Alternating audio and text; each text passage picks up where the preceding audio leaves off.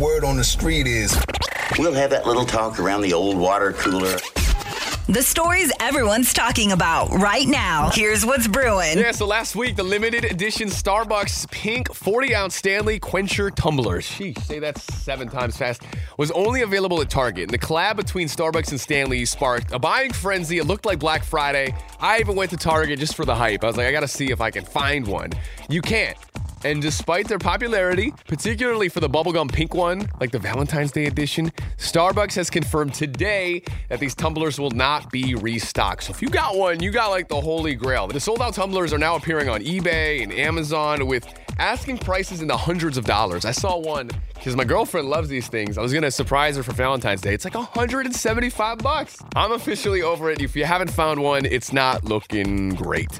If you do see some, though, hit me up at Brew on the radio. That's what's brewing today.